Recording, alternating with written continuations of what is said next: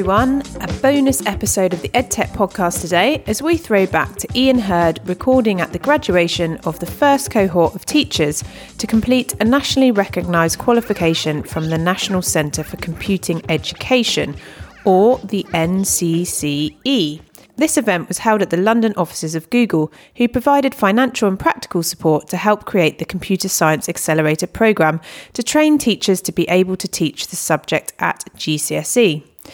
Ian is first in conversation with Professor Simon Peyton-Jones, the NCCE chair, and also a researcher at Microsoft Research in Cambridge, England, specialising in such things as functional programming languages, particularly lazy functional programming, which is how I think I operate on almost a daily basis. Following his chat with Simon, Ian catches up with Lisa Belozerova from Google.org, who is Programme Manager for Europe, Middle East and Africa. And in both conversations, there is some sharing of some good reads and inspirational tech for teachers in this space. Also in this episode, 2 opportunities for teachers to offer their students real-world learning opportunities through some competitions both Nesta and the Design Museum are running. The deadlines are coming up for both, so if it sounds exciting, check out the show notes for links to apply. Here's Constant Agerman, Nesta's Head of Thriving Communities, to talk about the Longitude Explorer Prize, which focuses on getting a more diverse group of young people into AI, tech and innovation, and is backed by £1 million of government support. Listen closely for all the details. Hi, I'm Constance Agerman, Head of Thriving Communities at Nesta Challenges. We're calling on all secondary schools and youth groups across the UK to enter teams of 11 to 16-year-olds to our Longitude Explorer Prize, with cash prizes of up to £25,000 available for the winning teams. The prize is now in its 3rd year, and this year's theme is AI. This is AI in its broadest sense. Think self-driving cars and Siri.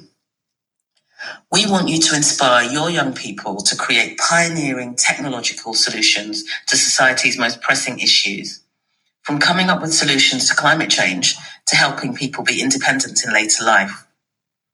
The prize is easy to apply for. We've worked with professionals in the education sector to develop free learning materials to kickstart creative thinking, which could be easily incorporated into lesson plans, after-school activities, or youth club activities. The materials fully support the curriculum and aim to inspire entrepreneurship among young people and engage them with innovation by encouraging them to apply STEM knowledge. Submissions are open until 29th of November, so head to Longitude Explorer Prize website for more information and get applying. Support the next generation of digital entrepreneurs today. For any design thinkers out there keen to impress on students the amazing opportunities in the world of design, keep listening to the end of this week's episode to also hear from Severa Davis, Head of Learning at the Design Museum in the UK. Severa talks about the Design Museum's competition Design Ventura, which offers the amazing opportunity to have students' works actually for sale in the Design Museum shop. If I remember correctly, the competition is open for international listeners also.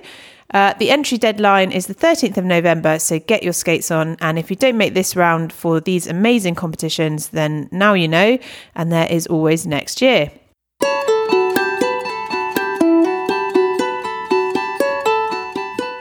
Okay, so I'm honoured to be sat here with Simon Peyton-Jones, Chair of the National Centre for Computing Education, at this very lovely event celebrating the success of the programme so far. So hello Simon, it's a pleasure to meet with you. Thank you for taking the time to meet with me. It's very nice to be here. I'm a computer science researcher at Microsoft's Research Lab in Cambridge, so my day job is just computer science research. This is my spare time activity being here. But this event has been a graduation event for 85 of the 100 and something teachers who've now completed the Computer Science Accelerator course for the National Centre for Computing Education. They are the first graduates, the guinea pigs of the new National Centre's programmes. You were talking earlier to the crowd about the importance of those people becoming the very people that go out and talk to other people about this, and using that as a way of kind of like, you know, keeping the momentum up of this programme. I feel that very strongly. And teachers are under a lot of pressure, and it can often feel just feel in their hearts to them each day as if they're sort of, trudging along and dealing with all the demands that press in on them. I would like to give, the computing teachers involved in this program, just every computing teacher in the country, this sort of sense of, I'm part of something that is actually truly exciting at an international level. I am part of making my children's lives better. And I actually have a meaningful role to play in that, as well as my daily trudge. That can sort of help you motivate you to feel this is all worth it. Make you get out of bed in the morning. That's my hope. No, exactly. So I noticed that the Research Bites newsletter, for example, and CAS Chat's been going for a long time. They're really good examples of how that community of interest can, support each other and create more flexible teaching practice. But do you envisage any new technological solutions to increase kind of flexible access to learning for the teachers on the CPD, which maybe give more weighting perhaps to kind of formative assessment to help drive participation on the accelerator program, for example, for teachers who are more time poor and can't turn up to these things in face-to-face? Oh, yes. So the National Centre for Computing Education, as well as producing all these face-to-face courses, also has produced, and it will produce more, online training courses, which are so they're available. You can do them whenever you like, but they usually run in a synchronous fashion, so that you do it in a particular 4-week chunk or 8-week chunk, and that means you get to interact with other people who are doing the same course at the same time. This isn't just limited to Britain. Teachers worldwide are using these online courses. So that's one thing, is that it sort of liberates you a bit from the face-to-face stuff. Face-to-face is also important, so it's not just the and it's not just courses. There's a kind of very productive complementarity going on at the moment. On the one hand, we've got the National Centre for Computing Education, which is centrally funded, top-down, curated material, very high-quality, organised courses and so forth, but with a top-down drive. And on the other, we got the Computing at School Community of Practice, which now has 32,000 members, of whom probably 20,000 are school teachers, perhaps 25,000. So this is very much grassroots. This is teachers talking to teachers about their best practice, and it's supported by things like Hello World magazine, which is written by teachers for teachers, produced by CAS and the Raspberry Pi Foundation jointly. And then there's these CAS local communities in which teachers meet each other in person. Right, there's about 250 of them around the country. That's a lot. So there's some kind of complementarity between online stuff, which you can access anytime, and the sort of in-person stuff which makes you feel, as we did tonight, oh, I'm not alone. There's a teacher put it to me, he said, it's exciting to be here just because I can see I'm not on my own anymore. That's really, that drives motivation and in a compelling way. So you've got to have both, I think. So, but to directly answer your original question, I don't think there's any new piece of tech that we have in mind to support teacher learning beyond online courses on a platform like FutureLearn, which is the one that we're using. Yeah. I think that tech is not our limiting factor there. I think it's mainly developing materials and developing the community. But there is another thing we need to do is develop the research bit. You mentioned Research Bites. Computing is such a young subject. We haven't taught it as a school subject for very long. If we could make every computing teacher 10% more effective by sharing with them some, randomised control trial experiments, or even just just research about what works and what doesn't, which an individual teacher can't really hope to do, right, on a controlled level. They're forced to work, as it were, by the seat of their pants. If we can share with them insights about what works and what doesn't, that would be like recruiting another 10,000 computing teachers. It would be huge. Sure. Right? Just to make them 10% more effective. Yeah, absolutely. I think research has a big role to play in this, and perhaps one of the ways that that could be facilitated is doing a similar thing to what the UCL Educate programme does, where you're actually involving educators in the research. Yes. Sue Sentence, who's here today, ran a lovely 1-year or 2-year programme in which she got a bunch of teachers as research partners, and each of them did a project, and they each did it together and came together and presented the research project they'd done. So this wasn't big randomised control trial kind of thing, which is really expensive and it needs scale. Yeah. This was individual teachers doing action research and sharing it with teachers in their immediate neighbourhood. So I think, yes, research shouldn't be something that we do to teachers. It should be something that we partner with them in doing, because they are actually the ones who are face to face with the reality every day. So we need funding for educational research, particularly in computing. One of the things I'm sort of on a little mission to do is to find some way of just increasing the volume of CS educational research that we can do in this country and elsewhere. It's a lost opportunity that we put in place a whole new curriculum and, a new subject at school. You would think, in any sensible world, we would have people in white coats and clipboards watching what's going on and thinking, is this working, is that working? We're just doing it anyway. Yeah. We should pay attention. Absolutely. Because there's lots to learn here. Been much involved in starting a project called Project Quantum. Quantum, yes. Okay. So this is taking the idea seriously of diagnostic questions. The idea that as part of a pedagogy, you might use questions as a fundamental part. That means that identifying the questions is really good, really important. You might use them in class, but you might also want to have quizzes that you use very regularly, like on a weekly basis. This isn't an end-of-term summative assessment, like weighing the pig. This is more like going to the gym, kind of. So what happens at the moment is computing teachers tend to make up questions. Because that's what they have to do at the end of the week, to think, have my students learnt anything and what have they missed? But if we could give them a corpus of high-quality questions, that would be incredibly time-saving, right? Rather than having every individual teacher making up questions, particularly as making up questions is difficult. Making up good questions is difficult. It's difficult when you're an expert. It's even harder if you're not an expert in the subject, which many computing teachers are. So Quantum's idea is to try to build a corpus of high-quality questions. They're actually multiple-choice questions, which is much more interesting than I originally thought. There's a lot of research showing that multiple-choice questions can be a very effective form of diagnostic questioning aid. And then making those available for free forever to computer teachers and actually, similarly in maths.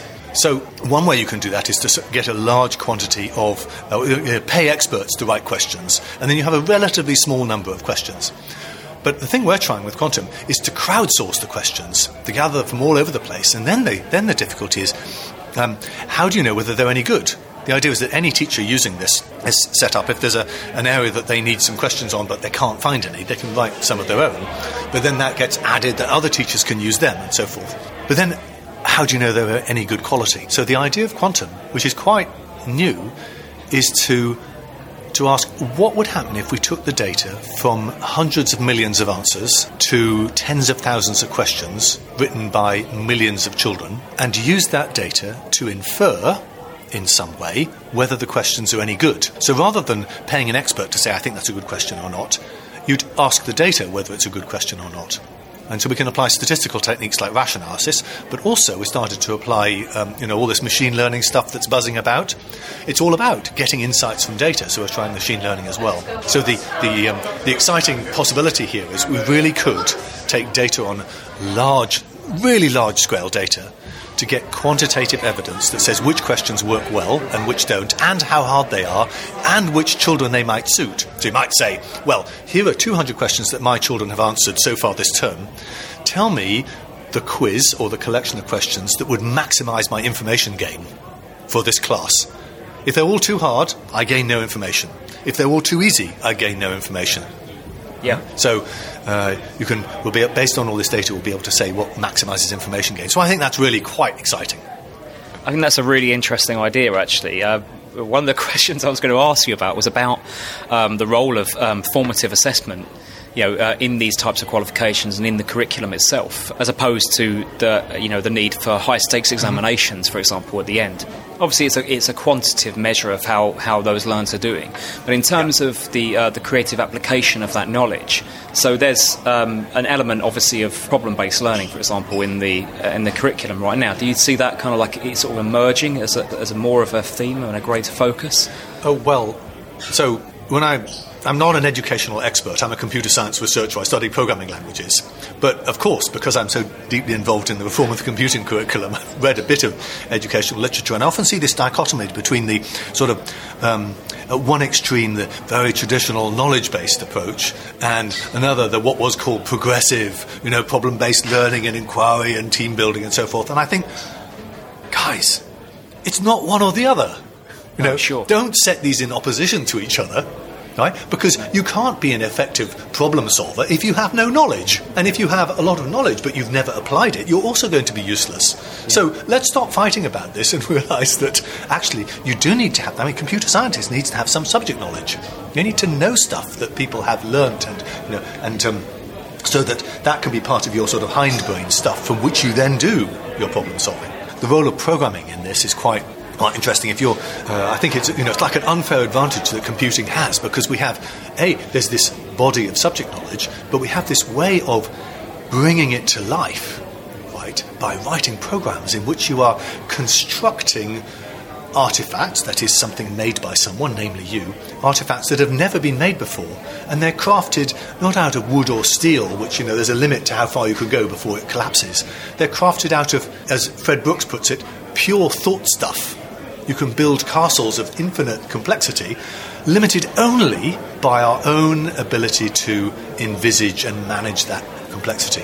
So that's sort of hugely rich creative playground. People sometimes say, but computer science not very creative, is it? Squeezing all the creativity out of the curriculum. I think completely the opposite, right? Computing is a tremendously creative subject because we turn children loose with some subject knowledge married with a particular problem or application and encourage them to create something entirely new to solve that problem. I mean, that's one way to widen participation, perhaps, is to show people how they can use it for their own interests. Yes. I was going to ask you, actually, because though there's been quite a significant increase this year, there does seem to be a relatively low number of young people taking up the computer science GCSE, particularly girls, who are at the moment only making up 1/5 of the entries. Do you think that there's still a bit of an image problem, and maybe people are worried that it's too techy, or maybe they're also worried about that automation may take over some of these roles as well? And do you think that might sort of shift the curriculum into more creative problem solving and data analysis and different areas like that? Ollie, no. I think if they're worried about computing taking over some of these roles, they should worry about other things. They're going to need more computer scientists, right? If AI is going to be big, they're going to need a lot of us, right? So I think if you're worried about sort of future job prospects, then computer science is absolutely something it's guarantee, I think, of having an amazingly well-paid, interesting, rewarding job. But I do think we have an image problem, absolutely. But I think many people see computer science as something that's conducted mainly by socially challenged male geeks who work in windowless rooms and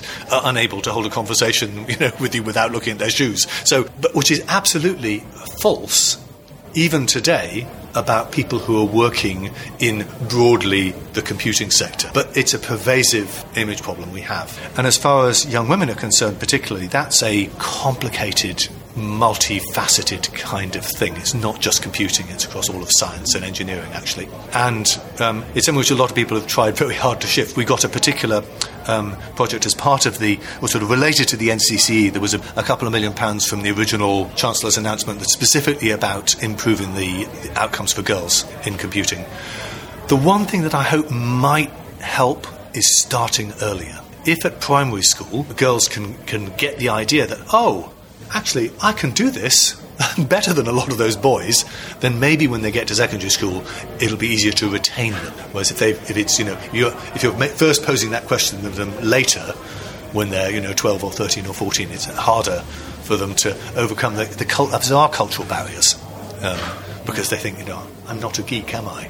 But then, real people who work in the computing industry mostly aren't geeks either. It's still a bit of a problem, but I mean, I also see that's changing quite a lot, and actually that bears out in the figures. And you look at actually that's twice the amount of girls this year. Yep. It's a 14% increase in females, taking up the programs, whereas a 7.2 increase overall. The tides are changing. I think it's a long path, though. It's a long path. I don't think there will be quick wins here, but I think it's something which we need to continue to pay specific attention to. That is, not just assume it'll all come right, but to actively work. Rather than as schools actively work to make sure that their disadvantaged children have a smaller gap between their more advantaged children. It's a very big focus for schools, and I think we need a sort of similar focus, at least particularly within computing, on increasing the proportion of young women. It really needs senior leadership to buy into it. This cannot be done by individual computing teachers. So insofar as this podcast goes to senior leaders, I'd really like to ask them to take a bit of time to understand a bit about what's going on and why it's so educationally important. You saw the explainer video that I did. It's only 7 minutes long. If they'd all just watch that and get a sense, that would be really helpful. Yeah, sure. And obviously that will be in our notes, in the show notes. Yes. So go look at it, because we're on a mission, right? But we need the support of senior leadership, because they are the gatekeepers to our schools. They are under intense pressure, but they're also profoundly motivated to make their children's lives better. That's what they're there for, and that's what they think about every day. Sure. And this really will. I think it's fantastic. Bearing all of this in mind, what do you see as the next milestones for the programme? Oh, well, that's hard to say, because we're at a stage in which we've gone from 0 to 60 in 10 seconds. Right, the National Centre the contract was only awarded in about November last year. So we're only 8 months in. Everybody who's involved in the NCCE is working their socks off just to get this entire programme up and running. And we've got very ambitious targets for how many teachers to reach and how many schools to reach. The main milestone that I would like to reach is to feel that computing had become an exciting and vibrant subject in every school in the country. Now, maybe that's overambitious, but not just the cities, not just the schools that are particularly well funded, but really a large proportion of our schools would just say it's become a routine part of what we regard a good education to be. And at the moment, that's not the case. It's patchy. So my principal ambition is to remove the patchiness, right? So we can say, by and large, provision is good. Like, as you were saying, only 10% of the children at Key Stage 4 do computer science GCSE. Now, computer science isn't a whole of the national curriculum in computing, so the technical awards complement it. Maybe we shouldn't expect that every child will do computer science GCSE, but I think more should, and I think every school should offer it. Right? It's sad that schools don't even offer GCSE computer science. Yeah. So that would be, for me, a huge milestone would be if every secondary school offered GCSE computer science. But there's a long path to that. Yeah, and you were saying earlier, actually, about those other barriers, like the local governments, the parents, all of these things. And maybe perhaps, seeing that change happen, and widening that participation as it's happening with young girls and different diversity groups as well, that will be the catalyst for all those other barriers to come down, perhaps. Yeah, and I really hope that what you saw in that video that I showed, I do hope that computing will, for some children at least, be a ladder into the top half of the hourglass economy, into highly skilled jobs where they're highly valued.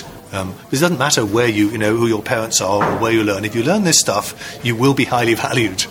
And so for the children for whom, regardless of their background, including disadvantaged ones, if they find that they're good at this stuff, they will have a rich and fulfilled professional life. And that is it's another pathway to for them to have rich, fulfilled lives in a society that's uncomfortably unequal.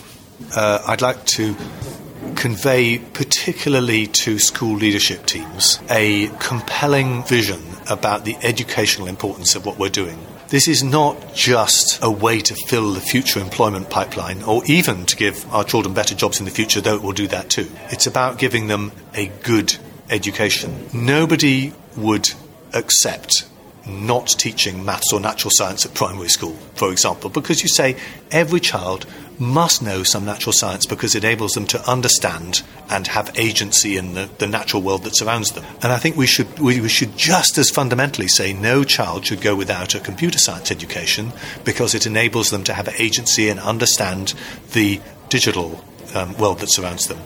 So there's a sort of powerful educational message here, and I think if senior leadership teams get hold of that, they will then think, so I actually should devote attention and time and resources to this, even though they are balancing 100 other conflicting priorities. I would really like them to see this is a priority that's not being imposed upon me from above. This is something that I want my school to do as a way to give a really good education to my children. There was one last question, just quickly, that we ask all of our guests, and we always like to ask people what they're reading at the moment, any interesting books or articles. What am I reading at the moment? Well, I don't know what to tell you. I'm reading articles about machine learning, and automatic differentiation and type systems, because this is my day job. I will tell you, I was a little while ago. I read a book that I enjoyed a lot called Cleverlands. It's by Lucy Crehan. She's a science teacher who stopped being a science teacher for a while and went on a world tour, staying on, camping on the floor of teachers around the world. She went to Finland, to Singapore, to China, to Canada, I think.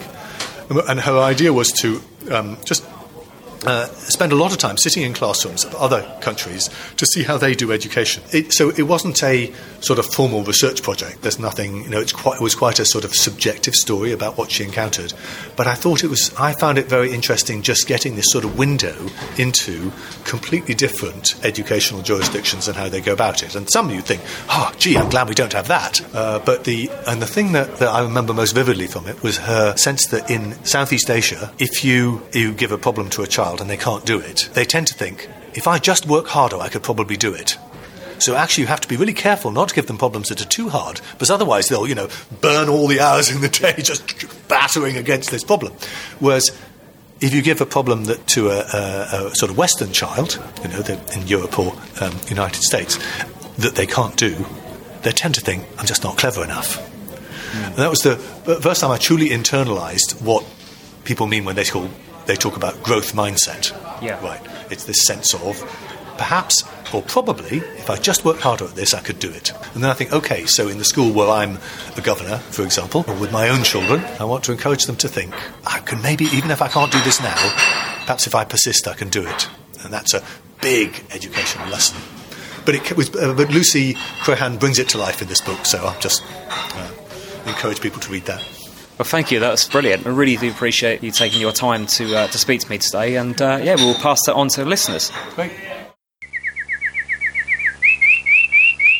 Okay, I'm very privileged to be here with Liza Belazarova, Program Manager for Europe and Sub-Saharan Africa at Google.org, which is Google's philanthropic arm. Hello, Liza. Very nice to meet you, and thank you for sparing the time to talk to me. It's been a very inspiring event, hearing about the success stories of the program so far. I guess our listeners are probably aware of Google's very generous £1 million donation towards the teaching training costs for the NCCE program. So as Google.org's program manager for this region, would you be able to outline for our listeners what inspired Google to be part of the NCCE program? Of course. Firstly, hello, and thank you for this opportunity to talk about our work. We're aware at Google that Google as an organization couldn't have been founded and couldn't have grown without top quality computer science education. So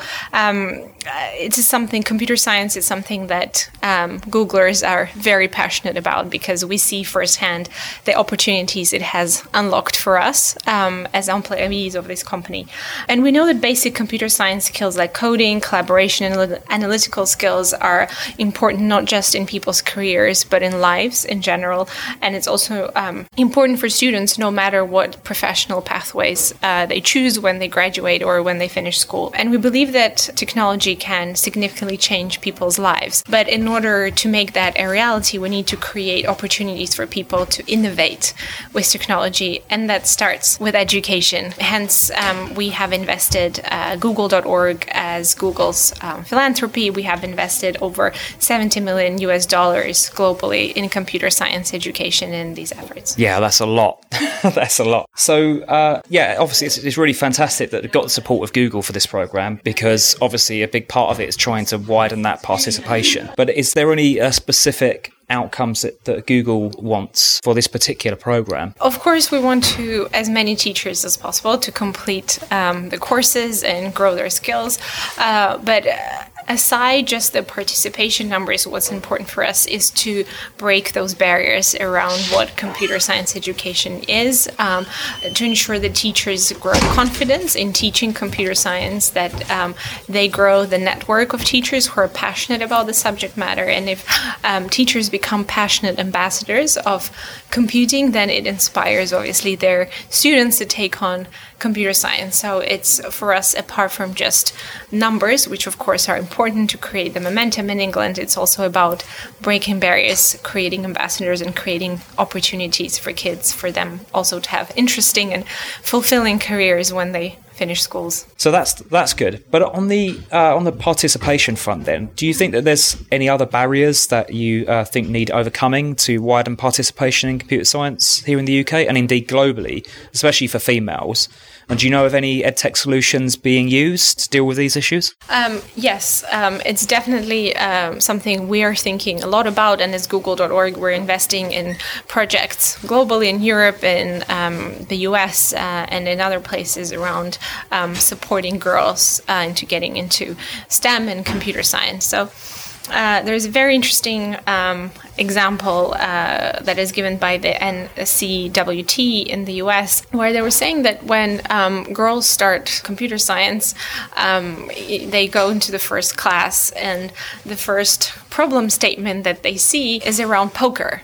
So, and for girls, obviously, immediately, you don't see yourself, you can't project yourself in these scenarios, in these case studies. So it's interesting that the pipeline for girls into applying for computer science degrees is quite high, but there is a huge drop-off rate, because once they start, they don't actually pursue, because the examples, the scenarios that are discussed are not tailored for women. So there are a lot of projects that we support that help redesign curriculums and create scenarios and case studies which speak to different groups, and that includes women as well. And also, for example, in Europe, we support an organization in Slovakia which supports girls into getting into computer science. And what they do is they have a lot of activities. So they work with parents, they create network groups, after-school activities and clubs to get the girls understand what it involves and all the different aspects, to get their surrounding to be more supportive around computer science education. So there's a lot of work going around on the peripheries of computer science education to ensure that those barriers are broken or shifted, and the perception of computer science education shifts as well through changing the mentality and attitude, because that's the most important work for us. Yeah, it's quite interesting actually from a diversity perspective in terms of not just gender but cultural engagement with these topics. Are you aware of the work of Vanessa Andriotti? She's someone who I really look up to, and she has some really interesting ideas about how to use pedagogy to overcome cultural barriers. The way that she does that, for example, is she talks a lot about analogies as a way to convey complex subjects to children. And I think these things are really important. You say about the specific examples that are being used, that they do have cultural and gender undertones sometimes, and we do need to think about that. You're completely right, and I think it's about also creating that sense of belonging, and it's a collective sense. So for a girl, in order to pick a particular subject, she needs to be encouraged by her parents, by her surrounding, by her peers. So it's very important to create support networks and community groups to overcome those cultural barriers. We see these different projects like this in Africa, in Eastern Europe, and Southern Europe, and it requires a lot of understanding of cultural practice and barriers to shift these questions of access. So I think at this stage, it's a lot about understanding psychology. I think once the girls actually are encouraged, and once they are, pursue the education or career in computer science, it goes as any other subject matter. It's about working on the kind of psychological aspect and barriers and access before that. And this is where our focus is predominantly in our philanthropic investment. So one thing we always like to ask our guests is what they're reading about at the moment. So are you reading any interesting articles or books? I love this question. I have recently become very interested in the last year or so about the questions, as we were actually talking, questions of belonging and especially the world today that's becoming increasingly polarized and fragmented. How do you develop a sense of belonging, especially with the developing culture of digital, and how do we connect now as humanity, and what connects us? So I have recently ordered Malcolm Gladwell's new book, Talking to Strangers. So I'm really excited about reading this, and just started reading Braving the Wilderness by Brené Brown, which is a fascinating book on helping people understand what are those social ties, how do those social ties look like now in the kind of digitalized world. So that's currently my reading. Very on point. I like it. Yeah, very interesting. Yeah. Thank you. That's amazing. And thank you so much for taking the time to speak to me. Thank you. Thank you. So my job title is Head of Learning here at the Design Museum in London. And what that means is that I oversee all of the learning programs that we run at the museum. So we want to ensure that everyone who comes here has a learning experience. And that means if they're 8 years old or 80 years old. And we want to provide experiences where people who are either in the design community, they might be practicing designers, or they might be, what I might call design curious. They've heard a lot about design, but not really sure what it's about, and are interested in finding out more. So I see my role as being the champion, both internally and externally, for learning about design, but I guess also just hosting and prompting and facilitating dialogues about the role of design in the world today. And I'm sure we'll talk about this more, but I guess, and it was said a little bit in my bio there, my real interest is in how can design make a positive contribution to society, to the environment, to the economy. And we know it has a role to play in all of those different ways, but I think we're still we still often think of design as sort of an elitist thing or sitting outside of other subjects. And I think one of the things that I think a lot about and talk a lot about is how design is an applied subject, applied discipline, and how connected it is to other things. In the introduction, I also sort of described the Design Museum's competition called Design Ventura. And I'm sure this is going to be relevant for a lot of our listeners, especially those involved within schools. So I just wondered if you could elaborate a little bit on the competition and who it's relevant for and how they can get involved as well. Yes, I'd be delighted to. So Design Ventura is a design competition program. It's for students in years 9, 10, and 11. And they are asked to design to respond to a brief, as you said before, around addressing an everyday problem or need. And it results in the design of a new product that we sell in the Design Museum shop. So in this sense, it's different from other design competitions out there because it really brings together design and business and enterprise skills. So the young people are asked to respond to, say, a social issue around an everyday problem or need, but then when they go through the judging process, it's sort of like a Dragon's Den type pitching process, and we actually make the product and sell it in the Design Museum shop, which means that they end up working with professional designers almost as kind of both client but also the design team themselves. So they get to see how a professional designer might start to think about material choices, branding, packaging, manufacturing. What do you do when you've come up with a product and actually you're now thinking about how do you bring the cost down so it can be accessible to a wider range of people? How can you ensure that it's sustainable? So we've got a big push in recent years to start using, to encourage young people to be thinking about using different kinds of materials. Mm-hmm. So going back to sort of the aim of the program, as I said, it's really about combining design thinking and creativity together with business capabilities and skills that we think will help young people increase their employability in the future. The project was launched in 2010, as you said, and it's in partnership with Deutsche Bank as part of their youth engagement program called Born to Be, which you may know about. And as you said, we've had close to 76,000 students participate in 1,860 schools.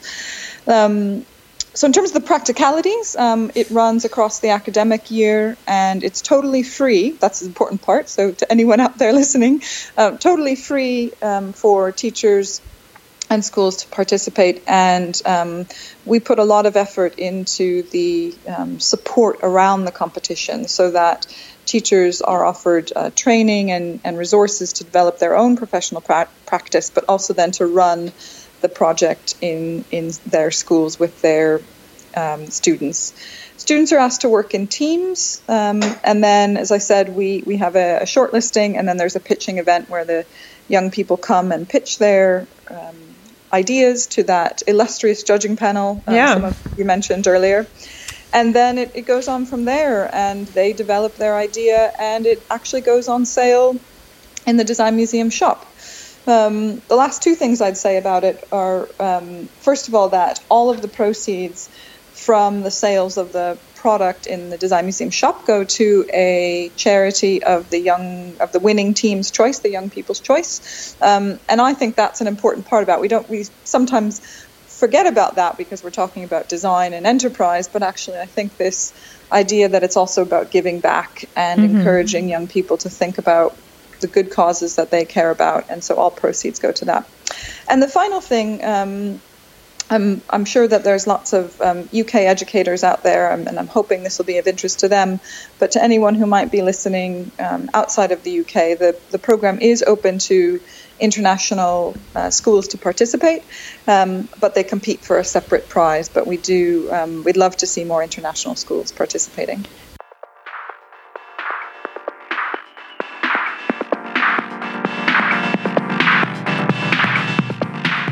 That's all for this throwback bonus episode. Our next episode features the amazing Beam working to match crowdfunding and industry training for some of the most hard to reach learners, so don't miss it. For all events, you can go to www.theedtechpodcast.com/events. We have a live podcast recording coming up at Reimagine Education in London in December. For our listeners, there is a promo code giving 30% off to attend, and the code is, wait for it, EdTech Podcast. There's a link with the promo code already applied in our show notes, so go and check that out. And until next time, bye-bye.